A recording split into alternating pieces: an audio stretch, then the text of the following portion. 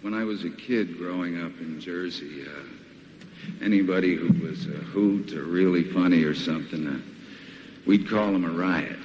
Ladies and gents, this guy's a riot in more ways than one. Bob Dylan. Then fare ye well, my own true love. Then fare ye well for a while. The ship is awaiting and the wind blows high. I'm bound away to the sea, Mary Ann. This is Pod Dylan, the show that celebrates the work of Bob Dylan 2 songs at a time.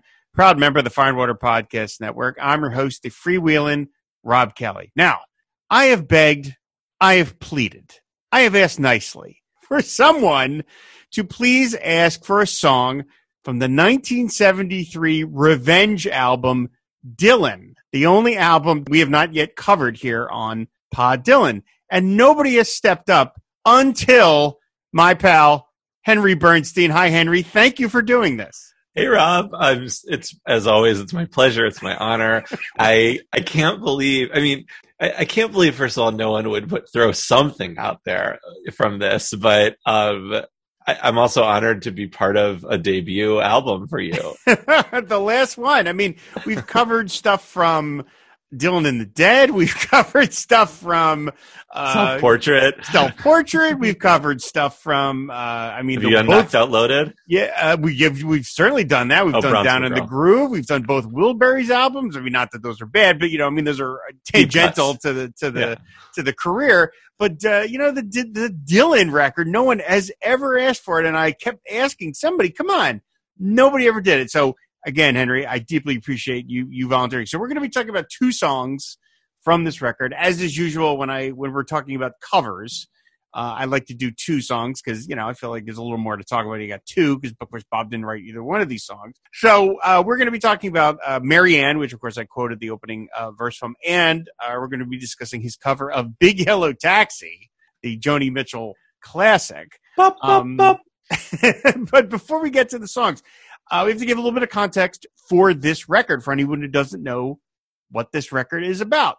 Dylan, when Bob Dylan changed record labels in 1973, he decided to leave his longtime label, Columbia Records, to go with David Geffen's Asylum Records on, I think, a 1 album per contract basis. Columbia was so mad that they took a bunch of outtakes that Bob recorded from Self-Portrait and New Morning and slapped it together on a record, simply called it Dylan, without Bob's permission, and released it. And despite the fact that it was critically not well received, it still charted pretty well because it was still a Bob Dylan record and it was material nobody had heard. It is kind of, and it was only 1970 or 73, 73, right? 73. It was only 1973. So it's still the early part. If you think of a big picture, new Bob Dylan album in 1973 was a big deal. Yeah, right. Especially since he had been kind of quiet the last couple of years. He had released New Morning in 1970, Self-Portrait in 1970, and then The Greatest Hits Volume 2. But, the early 70s, he was more on the quiet side. So, wow, here's a new Bob Dylan album. I can imagine people getting it and they're like, what the hell is what? I'm sure Grail Marcus said, what is this shit again? Probably. And, I am sure we all know that the record industry is a wretched hive of scum and villainy, and there's lots of terrible things that recording artists are subjected to by their labels. But can you imagine in this day and age, Henry, a record company being so outwardly dickish, petty, to petty, yeah, to someone of Dylan's stature, so publicly? I'm sure that record labels have done lots of things to people, probably even as big as Bob, on the down low, but not this openly, not this much just like, hey, we're pissed at you. You were with us for 13 years. F you. We're going to put out a bunch of stuff that you didn't want heard. Can you imagine such a thing nowadays? I can't. Well, okay, so first of all, great Mos Eisley reference about scum and villainy. Second of all, kind of isn't this similar to the Taylor Swift stuff? It's different because they actually, they owned the material and they didn't let her, whatever it was that they didn't let her do, release it or get paid for it, I guess that's a good, she's as big as it gets nowadays. So I guess Yeah, that's pretty close. Yeah, I would say Taylor Swift now is as big as Dylan was in the early 70s, but it's pretty. I mean, for a legendary recording company like Columbia Records, it's not like they didn't also have Johnny Cash and I don't know, like Bruce Springsteen, early right. Bruce Springsteen, yeah. Right? They had They already had the quote unquote new Dylan, right? Like, I'm sure people left labels all the time, but yeah, it's outrageous that they would do something like that. It's also outrageous that they had material that they slapped together and it didn't make a good album, right? Like they had Bob Dylan leftovers. Like usually, now we'd call that the bootleg series, and they'd be gems. Right. Think about all the material they had in their vaults, and this is what they chose to put together. I mean, it seems like the basement tapes hadn't come out yet. Yeah, I mean, it's like they have all these outtakes from Blonde on Blonde and Highway 61, and they're like, no, none of that. We're going to put together Bob singing "Spanish is the Loving Tongue." That's what we're going to do. I mean, it's just, and look, I never like to bash other creative people's work, because Lord knows I've done a lot of crappy creative work in my career, especially as an illustrator. I'm sure I've done stuff that people saw in a magazine and went, really? This, you never know the context for these things. But first of all, I think it's one of Bob Dylan's ugliest album sleeves. I just cannot stand that thing, that portrait of him, and then it's done as like a serograph. It's like very 70s, like bad art. To me, it's just ugly to look at. Like, it just hurts my eye. And then calling it Dylan. Like, just Dylan. It's so lazy. Like, it's just so, like, slap it together, boys, and ship it out. I'm surprised there's even the label even has, like, the right songs on it or something. Right. Do you remember in 2009, 2010, Columbia put out a Dylan compilation, and they called it Dylan? It was a red cover. Yeah, the giant box. Yeah. Yeah, it was no different than Essentials. It was the same, Columbia Records, Sony, mass produced, probably to keep up the copyright or whatever. Who knows? So a friend of mine who was like actually quite a bit older than me, but was like into music and had it just sort of missed Dylan. I was getting her into Dylan, like sending her recommendations, and she like writes me. She's like, "Henry, I just got a Dylan album that I've been listening to." And I was like, "Oh, great. What album?" And she writes, "Dylan." And I laugh. I wrote like LOL or ha ha ha ha ha. And she's like, "Why are you laughing right now?" I'm like, "That's regarded as one of the worst Dylan albums of all time." And she's like, "What do you mean? There's all these great songs on it." So, I guess maybe that was Columbia trying to reclaim the word Dylan. Yeah, but the chutzpah of putting Dylan on just as the name of the album on that. It's just the whole thing is weird. Why did Bob leave Columbia then? I think he was just tempted by a better deal by David Geffen. David Geffen was just, I think, starting up his record company, and I would, if I remember what I read, like he was trying to land a couple of really name acts, and Dylan was about as big as it gets. And if you want to establish your company, you're going to poach one of the big guys, and he did. Now, of course, it didn't last long because Bob went right back to Columbia Records. Yeah, why did he go afterwards? Back? Yeah, I mean, I think realized maybe I was better off where I was. But it's kind of amazing. Now, this record is the only Bob Dylan album to not be released on compact disc in America. It is not. The only time it ever got released was when they put out this giganto box set a couple of years later, after the later Dylan one, that is all of his CDs, and this is included in there. But for it is not available as a single artifact, and I only got it at like a bootleg record store that carried imports, because it was released in England, and it's not called Dylan in England. It's called A Fool Such As I. That's the title of the record, and that's the version I have. Now, we're kind of trashing this record a little bit, but I got to say, and the reason why I wanted to talk about it, there's some good stuff here. There really is. There's some fun stuff in here, and there's some songs here that were very transformative to me about when I was getting into Bob initially and gobbling up all the CDs I could. There was stuff in here that I had never heard before, obviously. I mean, literally, the songs I'd never heard, but also they were covers of songs I was not familiar with. So getting to hear him interpret these old songs, and in some ways I think really deliver some wonderfully fun takes of was like some of these songs made it onto my kind of like compilation cassettes that I made, and they were in heavy rotation. So I have a deep fondness for this record, as deeply flawed as it is. And so that's why I always wanted to talk about it. It deserves a little bit of attention here on the show, even though it took us 210 or so episodes to get to it.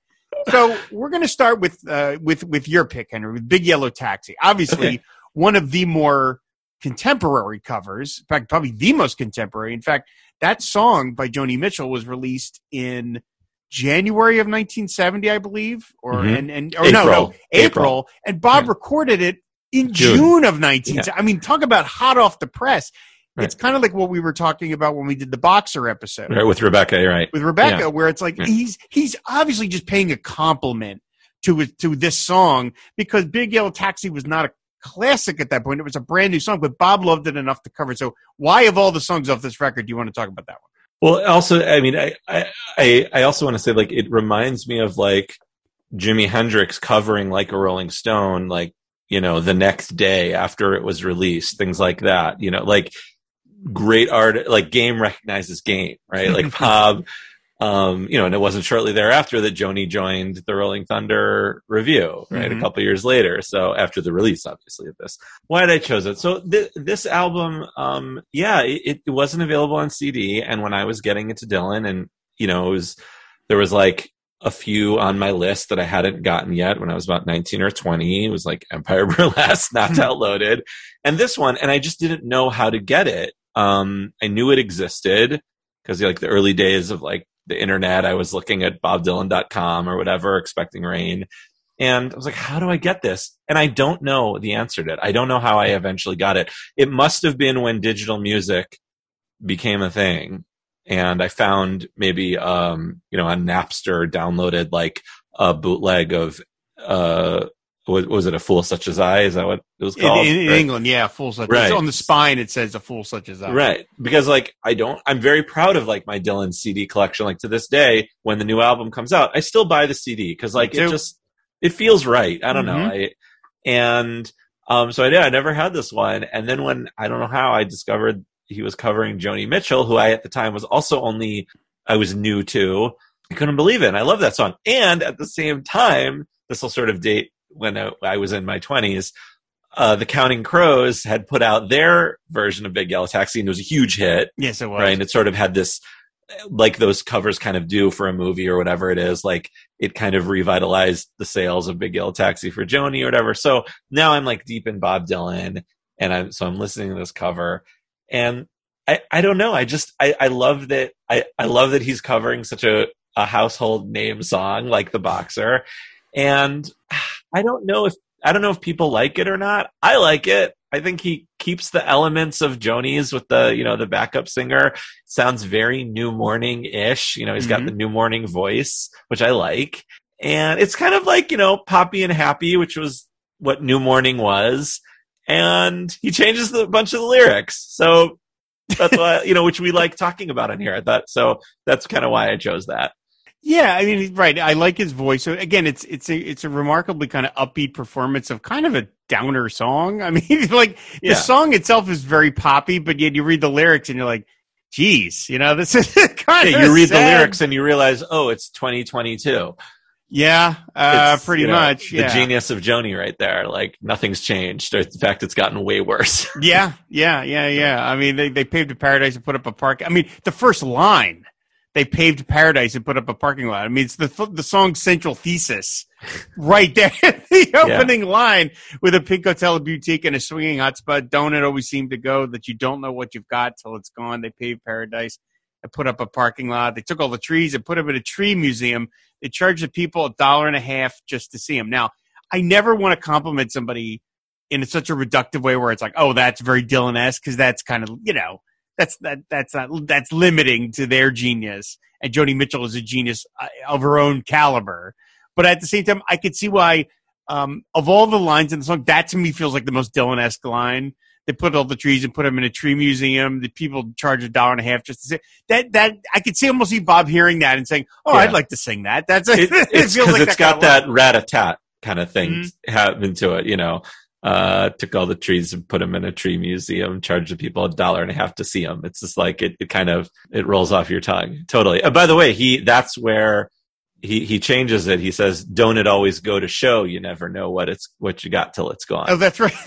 and it's just like it's such like we've talked about this before with Bob. That's just like a odd lyrical change. Like it's not like he's changing like the lyrics to Tangled Up in Blue is talking about truck drivers' wives or mathematicians' wives. It's like, it's just the chorus. He just, don't it always go to show is the same. It's exactly the same in terms of meaning as don't it always seem to go. So I don't know. You wonder, like, did he not have the words in front of him? Yeah, he might have just been doing his thing. Yeah. I mean, he might have, for all we know, he only had heard the song a couple times and it just come out, right? Yeah, maybe. Yeah. But it's fun, and you can almost hear how much he's enjoying singing it. And again, like we talked about, like I feel like if you're a musician, and you can speak to this, is like to me the best compliment you can pay a song that you like is to cover it, because like that's your way of saying this is how much I like this thing. I'm going to do it myself, and I can only imagine what a compliment that's got to be. I mean, I'm sure Joni and Bob already knew each other by this point, so it's a little bit of a different thing. But at the same time, it's like, what an enormous compliment that Bob Dylan, Mr. Greatest songwriter of the latter half of the 20th century, is singing one of your songs. And it's kind of I almost wonder, like, when did Joni Mitchell even know about this? Like, you know what I mean? Like, did this record come out and then it's like, sure. Oh, it's on here? Like, what? I mean, I'm sure Columbia called her and sent her a check, right? That's true. I guess they have to. Maybe that's when she found out, I mean, I'm sure maybe Albert Grossman sent her agent a letter and said, Bob would like to cover this. And she said, sure, send me the check. I don't know. But yeah, it's funny. He also, at the end, he doesn't even use the words Big Yellow Taxi in his version. He says, late last night, I heard my screen door slam. A big yellow bulldozer took away house and land. Oh, that's right. Like the whole punchline of the song, because like you said, it's not, it's sort of an upbeat song, but the lyrics are actually pretty dark. And she also tricks you by naming it Big Yellow Taxi. That's not even like the hook of the song is Big Yellow Taxi. It's a one line. It's in a line at the end. And he doesn't even sing. He never sings Big Yellow Taxi. So, I mean, and it's stuff like that makes me love Bob Dylan. We're just like, we're having a ball right now, just wondering why that is. That's so weird. But so it's things like that. That's why I chose this. I think this is the kind of thing where this is one of those songs that, like, people know it, but they don't know that that's the name of it, because, as you said, the line is so tossed off in the song. I think most people were like, oh, it's that They've Paved Paradise the song. Parking lot? No. Or the parking lot song. I think because it's been sort of covered commercially in every decade, like Amy Grant did it in the 90s, and then in the 2000s, Counting Crows, and I think there's been another one since. Like, I think it's sort of it's Teflon. People know Big Yellow Taxi. It was a hit. But I know what you mean. Like oh yeah, the parking lot song. Yes, the Everybody Must Get Stoned song. Right. Like that's what Rainy Day. Is that the song? Is that the name of it? Right. Do you get the sense, again, we can't ever get inside Bob's head. I don't get the sense that this was ever really going to be considered for Self-Portrait. Like, you know what I mean? Like, I feel like this was just kind of them bopping around. Although I would have said that about The Boxer if they had flipped it. If this had ended up on Self-Portrait and The Boxer had been the outtake. Was this an outtake for Self-Portrait or New Morning? Or maybe it was New Morning. All right, then it was obviously never going to make New Morning, because New Morning got changed into all originals. So, I've shown on Dylan Twitter, I've shown my Dylan library, which is 2 bookshelves. And so I scoured my books to see if there's anything on Big Yellow Taxi. In the Dylan Encyclopedia, there isn't even an entry for Big Yellow Taxi. However, under Joni Mitchell, it says Dylan recorded a delightfully casual but convincing version of her Big Yellow Taxi in the studios in New York on June 4th, 1970. At one of the sessions for the New Morning album, it was issued not on that LP, but on the subsequent compilation Dylan, issued in late 1973. And then it goes on to her joining the Rolling Thunder Review. So I always thought it was on Self-Portrait too. I always thought that all the songs on Dylan. It was just like, it was, extra self-poured. It was the throwaways, but it does fit sort of tonally with New Morning. And on the one hand, I feel like, they were probably just, Bob heard this awesome new song and probably just wanted to jam on it and cover it. But the production value is really high. You've got those backup singers in there. That ain't cheap. And I don't know who the band was with him for New Morning, but it was probably Columbia Studio people. And maybe, I think they intended to, well, I don't know if they intended to do something with it, but at least the production of it and the final product seems to show, maybe it was supposed to be a B-side of something, but did Dylan really do stuff like that? Not really. Not a whole lot, no. I mean, once in a while they would throw something original in there, but I get to do a whole show one day about the weird B-sides of Bob Dylan. you get through him as a singles artist, and some of the B-sides that Columbia threw on there, you're like, really? Isn't like Ballad of a Thin Man the B-side of like Rolling Stone or something like that? Yeah. My favorite one is, again, we're getting a little off topic here, but my favorite one is there's whatever song was singled off of Empire Burlesque. I think it's Tight Connection. I'm not sure. But whatever song, the B-side is We Better Talk This Over from Street Legal. What? Like, what? And it's not even like an alternate take. It's just the song. So like, what?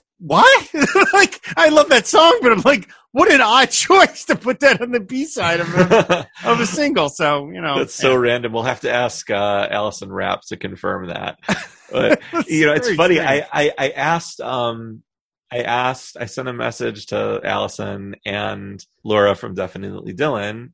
Shout out, Laura. I'm wearing your shirt today. And I asked them, like, do you have any information on Big Yellow Taxi? Like, it seems to be one of these things that Dylan fans don't spend a lot of time thinking about and researching. Like, maybe this is the first time ever anyone has talked about Dylan's cover of Big Yellow Taxi and this album. I mean, I don't know, like I've scoured the podcasts, the Dylan podcasts, and I haven't seen anyone talk about this. So I think we're only left to speculate here. My show is proud to serve. It's a pretty straightforward cover. Like he has the backup singers doing bop bop bop. Other than the lyrical changes, it's probably about the same amount of minutes. So it's just an odd choice. I don't know. It's just one of these ones we're left wondering. Yep. So, and he's never done it in concert, as far as I know. Like, no. I of course went to the Dylan site, and Big Yellow Taxi, written by Joni Mitchell, appears on Dylan. Of course, no lyrics because he didn't write them. Right. And then it says first played, nothing. Last played, nothing. Times played, a big fat 0. Which is, I mean, you would think that he might have just covered it just to cover it, like not because this is from Dylan, but just. Right. Just think he sings a lot of covers a lot of times, especially people that he likes. Have they still never released it on CD? Like I said, outside of that box set from a couple of years ago, no, it's never made it out. I mean, I could see why they'd be like, what's the point? But you can get it on, like on download. You go to Apple Music and there it is. Yeah. But no, they never buy. You can get the import on Amazon. Yeah. $23. Yep. So interesting. So, all right. So let's talk about the other song, which is one of my favorites off of this record, which is Marianne. Now, Marianne is a traditional song. I couldn't find any credits to the actual songwriter. There are multiple versions of this song. It's been covered, of course, as being a traditional folk song, like dozens, maybe hundreds of times by folk singers over the years. And there were verses for this thing all over the place. And it was sort of funny to me, like, see that Bob sort of stitched together a version featuring lyrics from two different versions that I saw. There's one by Peggy Seeger and one by Cyril Tawney, and those together feature all the verses that he sings from Marianne, but not together. So he took like one verse from one version and three verses from another version and smushed it together and sang that song. So I said, I quoted the initial lyrics. And then the song goes on, 10,000 miles away from home, 10,000 miles or more. The sea will freeze and the earth will burn if I never no more return to you, Marianne. Oh, don't you see that crow fly high? She'll surely turn to white. If I ever prove false to you, my dear, morning turn to night, Marianne. And then he ends with, oh, if I had a flask of gin with sugar here for two and a great big bowl to mix it in. I'd pour a drink for you, my dear Mary Ann. Yes, I'd pour a drink for you, my dear Mary Ann. This is one of the, there's that tagline, Columbia Records says, nobody sings Dylan like Dylan, right? And this is one of those things where I'm like, I feel that nobody sings other people like Dylan, because I went and listened to other versions of Mary Ann, and I just kind of went, all right, that was nice. But Bob's version really stirs me. I really find it quite beautiful. I think the language of it, of course, that's the lyrics are so simple and direct that I find them to be just very quietly profound. And I love the way that he sings this just very straightforward song of devotion. And when he says, the sea will freeze and the earth may burn if I never no more return to you, Mary Ann. And then if I ever prove false to you, my dear, morning turn to night, Mary Ann. I have to say, when I heard that song in my early 20s, I just found it to be very powerful. I just think it's very beautiful and simple, and I love the way Bob sings it, and I love the backup singers doing the refrain of Mary Ann in the background. I think it's really terrific. Bob's singing traditional. That's how he got started, right? And I would love to have heard this "World Gone Wrong" or "Good as I've Been to You," something like that. Are we going to talk about the Karen Wallace tape? Sure. Okay. Sure. You want to go there now? Absolutely. Why not? Because yes, this has been played live. Right. So one time. Yeah. So my memory is hazy on this because I've been spending more time on thinking about and reading about his later career, but there are these bunch of bootlegs from Minnesota from 1960 before he left. The Minnesota Party tape but he recorded a bunch of songs at this woman's house, Karen Wallace, and in among them were Mary Ann. He recorded them twice, and then he went off and became a big star. And then Karen Wallace tried to get permission to release them, right? And then in doing that, someone came to her house to listen to them and put a tape recorder in their armpit and recorded it. And that's why the recording is so bad. It's called the armpit tape. So it's like a recording of a recording, badly recorded in someone's apartment. So, yeah. So, it's weird. It has it's a song that has deep, deep Bob Dylan history. This is what must be one of the first songs he ever knew how to play on guitar. Or at least he was thinking about when he was, trying to become Woody Guthrie and leave Minnesota. So it has this, it doesn't only have this rich history within music as a traditional song, but even within Bob Dylan's own history. The set list, as it were, for the Karen Wallace tape is pretty amazing, because some of the songs you see that he kept going, continued to stick kind of in his history. Gotta Travel On, which he did on Self Portrait. And then This Land Is Your Land. Of course, he's sung that a bunch of times. Sarah Jane, which appears on Dylan again. Adelia, which he did for World Gone Wrong. Some of these songs he continued to tackle as his continuing on. Boy, it's an amazing list. I guess. Do you know what happened to this tape eventually? You can download. So if you go to Expecting Rain discussions, you can. I listened to it today. The recording is bad, but you can hear it. It's I'll send it to you, Rob. But you can find there's a whole compilation. It's 4 CDs. This must have been a long time bootleg of Dylan's, but it's 4 CDs. I'm putting my quotes because you're downloading it, but right. Of the Minnesota Party tape, the Karen Wallace tape, and then some Karen Wallace interviews, and then about it. And you can download it. It's a bootleg. It's not official, but yeah, you can hear it. It's weird, and I wonder if Bob has the original tape in his house. I don't know. It's weird. The other thing I was thinking about, Rob, was that how many traditional songs does Dylan do with the words "Fare Thee Well" in it, where he changes the words or cobbles together the different versions, like Dink Song, which is literally called "Fare Thee Well," "Fare Thee Well." So I don't know. Maybe that's like a well he goes back to. No pun intended. He loves that phrase. Yeah. It's a very powerful phrase. Yeah. I mean, it's a folk tradition phrase, right? Like this is one of those songs that, and I've said this again, we've said this on other episodes, like Self-Portrait, it's like once they put out the another Self-Portrait bootleg series, and I heard some of the material on there, which was so good. Pretty Sorrow and Tattle O'Day and some other stuff. And the fact that, it was yet another example of there was a real kind of masterpiece of a record in this material. Yeah. And it was not put together correctly. I mean, it just wasn't. And the fact that Marianne, that either whether it was Bob or whoever else could listen to that and say, no, let's put on some more stuff from the Isle of Wight.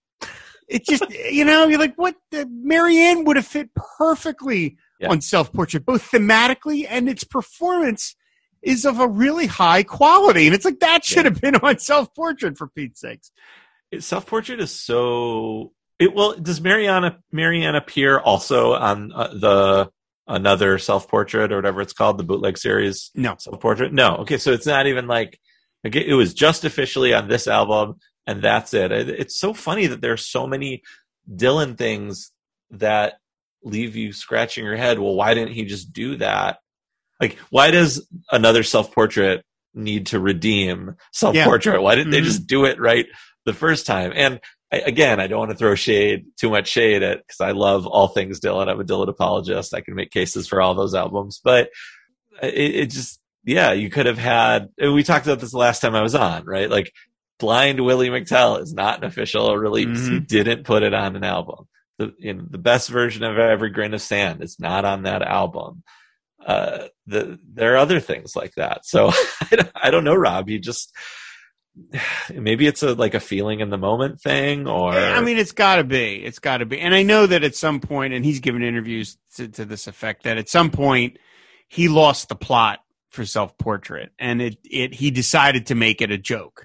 It didn't start out as it didn't start out as a joke, and then it became a joke. Now, maybe this was him years later, kind of, it was always meant to be a joke, like a little bit of CYA kind of thing, where because in the interview he does with Kurt Loder for Rolling Stone in 1983. Oh wow! He talks about that it was meant to be an album to get a certain chunk of his audience away from him, because he didn't want them anymore. And then, so he said the whole thing was always meant to be a joke. And so Kurt Loder says, well, why a double album joke? And Bob says, well, if you're going to put a lot of crap on it, you really got to load it up. And, that's dismissive of the material on Self-Portrait, because there's a lot of great stuff on Self-Portrait. Days of 49, I think, is great. And Belle Isle and all, I mean, there's some really solid... Wigwam, and Rebecca would say, the boxer. Yeah. There's a lot of great stuff on there, but there's also a lot of garbage. Right. And the idea that he had Marianne and some of the other favorites off this record, Sarah Jane, I love Sarah Jane, the fact that he had those in his hip pocket and was like, no, let's put on 3 versions of, like Alberta. I love Alberta. Yeah. On that record. I think that's great. But 3 versions of Alberta? Do we need that, or whatever? So it's just confounding. It's just, what's a better album, Dylan 73 or Self-Portrait? Well, that's a good question. Pound for pound.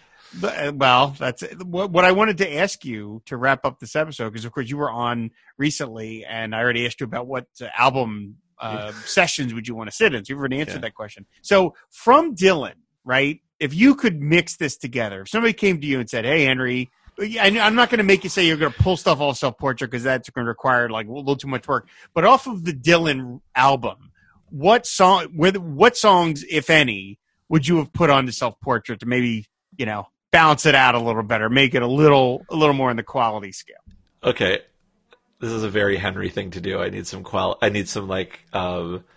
I need to ask you some questions about this premise. In this premise, am I taking things out of Self-Portrait? Am I replacing? Let's say yes, but I'm not going to expect you to be able to go through all of Self-Portrait. Okay. That's a little too much to ask you. I'm just obviously you like Big Yellow Taxi, but I'm just wondering. But I don't know that I would put it on Self-Portrait. Well, that's right. That's why I was asking. Of the 9 songs on Dylan, Lily of the West, Can't Help Falling in Love, Sarah Jane, Ballad of Ira Hayes, Mr. Bojangles, Marianne, Big Yellow Taxi, A Fool Such as I, and Spanish is the Loving Tongue. Is what, if any, would you throw onto Self-Portrait to say, you know what, Self-Portrait could have been improved by a couple of these songs? Not Spanish is the Loving Tongue, not Big Yellow Taxi, not Mr. Bojangles for sure. Okay. Probably Sarah Jane, Marianne, and if I had one more, either definitely not Can't Help Falling in Love, either Ira Hayes or A Fool Such as I. Okay. I don't know that it would improve those, although, I don't know which ones were recorded for New Morning or not. And, New Morning's fine. It doesn't need any tinkering. It's not his greatest. It's far from his worst, but it doesn't need any help. So to help Self-Portrait, I don't know that any of those, I'd throw Marianne and Sarah Jane on there. It's not like it would push it over into the good album category. It might help it a little. I might give it another listen than once through. What about you? Yeah, I'm thinking about that. If Self-Portrait was really what he set it out to be, which was, obviously he's being sort of purposefully sort of opposite by saying, I'm going to call the record Self-Portrait, but yet it's all going to be covers. But you say, okay, well, this is a guy saying, I'm going to reflect on my roots, obviously right. from John Wesley Harding and Nashville Skyline, and as nobody knew at the time, the Basement Tapes. Right. He was going back to his roots and rediscovering that stuff. And Self-Portrait is kind of the next evolution of that. All right, I'm going to go back and just sing the words that I grew up with. If that's the theme, if that is what you're trying to stick to, I would think that certainly Sarah Jane, certainly Marianne, and probably the Ballad of Ira Hayes is a little on the newer side, but those especially I think are solid performances of established folk songs that I think would have fit in quite well on Self-Portrait. I don't think they would have stuck out oh, that's weird. Why does that belong in here? Right. Big Yellow Taxi, as much as I would have been a little what? Well, of course, the Boxer is on there. He maybe could have put that on side one. Balance out the. I don't know. We're getting down in the weeds here. Yeah. But I just think if the Dylan record had been nothing but total crap, you could see why he's well, this is why he left it all behind. But it isn't.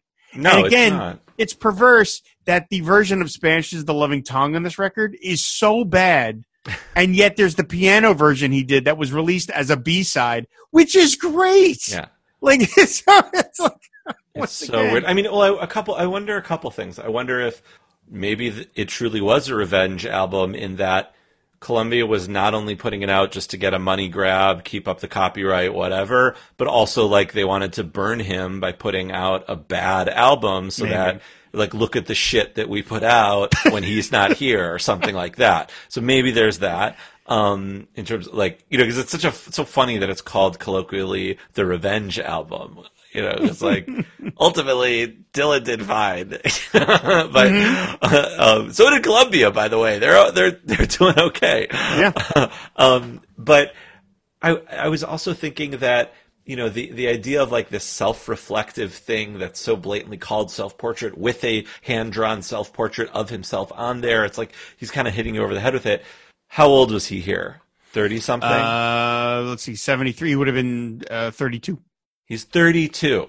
Thinking about his career and his life and his being self-reflective. These songs should be on Good As I've Been to You and World's Gone Wrong, right? And in late 50s, early 60s, thinking about that thing. But he's so ahead of his time that maybe he didn't know how to do all of these. He just put them all out there. And it's incredible the library that this man had at 19 years old of traditional folk music. It's astounding. How did he amass that much musical knowledge, between the ages of 14 and 19? And because that's where this was all sitting. This was all parked there, other than Big Yellow Taxi. I don't think he, heard of these things in the 70s. It was oh, I got to put that on there other than right? These are all traditional songs or at least part of the folk tradition. Right. Yeah. Absolutely. Like I said, I really think there's some great stuff. And I listened to Marianne a bunch of times today, and it still works on me. It works on me at this age, and it worked on me when I first heard it in my early 20s. Again, I just think, and part of it is his vocal. it's not just the lyrics. I love the lyrics, and they're just direct and sweet and purposeful, but it's the way he sings it, and he just has that. His voice has got that slightly hoarse quality that he had on the Self-Portrait Morning, and when he just talks about if I ever prove false to you, I just think it's just beautiful old timey language that he loves, and this is one of those things where I'm like, boy, I really wish he had kept this in his repertoire. And pulled it out every so often, especially in the 90s and the early 2000s when he was doing those folk covers at his concerts. I would love to hear like an up-tempo version of Mary Ann. This would just be terrific. And so, but at least there's this version. With like Larry Campbell and Charlie Sexton and Tony Garnier, right? Like one of those tour openers in between 97 and 2002. Completely. Right? Completely. Show openers. Absolutely would have loved it. It's just great. And you said it helped expand my knowledge of what he was about, this record, because it was like, he sometimes will do whole album. I didn't know it was the Revenge album when I bought it. I just got it. I just thought it was strange. I remember being like, why? Right. Like, this is weird. I was really excited for it. I was like, oh my God, it's a Dylan album that you can't get. It must be amazing. Yeah. Well, not so much. But yeah, I mean, it really was like I love being able to like learn these songs I never would have heard otherwise, if not for him. And so, yeah, that's why I was like, it's definitely very flawed, but I have my own kind of, as you say, you're a Dylan apologist. Me too. I have my own little pet things in the man's career that I feel like I stick up for more than other people. And this was one of those things. And so as long as I've been doing this show, I've always wanted to get to something from this record. And as we kept checking off every record, Bob Dylan and Down in the Groove and whatever, Laura and I even talked about the real live version of Tangled Up in Blue, which gets that record in there. There's nothing else on that record even worth really to be talking about, except for that song.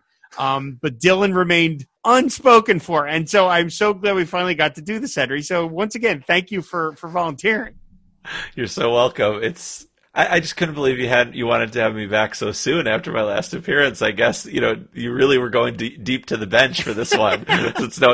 Who's the one person who will talk about anything regarding Bob Dylan? I am always happy to have you on, Henry. I'm happy to have my stable of regular commentators, and no worries at all, my friend. I'm always happy to have you here on the show. Thank you so much, Rob. So, all right, well, officially, we've checked Dylan off the list, everybody. That's it. We finally covered. You don't have to cover it again, by the way. Probably. I maybe want to talk about Sarah Jane sometime, but that's a conversation for another day. Willing to come back for it if you do. Okay, fair enough. So, Henry, why don't you tell people where they can find you out on the internet? Sure. If you want to talk Dylan, I'm at Gonzo3249. I'm very active talking about Dylan with the Dylan community. It's a very positive, happy place. Shouted out a couple people out there earlier. If you are interested in comic books and Judaism, I have a podcast called Funny You Don't Look Jewish, and you can find us at Jewish Comics Pod. And basically we cover explicitly Jewish content in superhero comic books. So like The Thing having a bar mitzvah, or Kitty Pryde from the X-Men wearing Star of David and talking about her Judaism, things like that. And I also have a podcast called Superman and Lois and Pals, where I go episode by episode reviewing the show on the CW, Superman and Lois. And that's Superman Pals Pod on Twitter. Very cool. Okay, everybody, of course you want to find this show. All the back episodes are on our website, fireandwaterpodcast.com. You can subscribe to the show on any podcatcher of your choice. And if you want to support the Fire and Water Podcast Network, just go to patreon.com/FWPodcast. There you can unlock various rewards, one of which is to be name-checked on a show of your choice.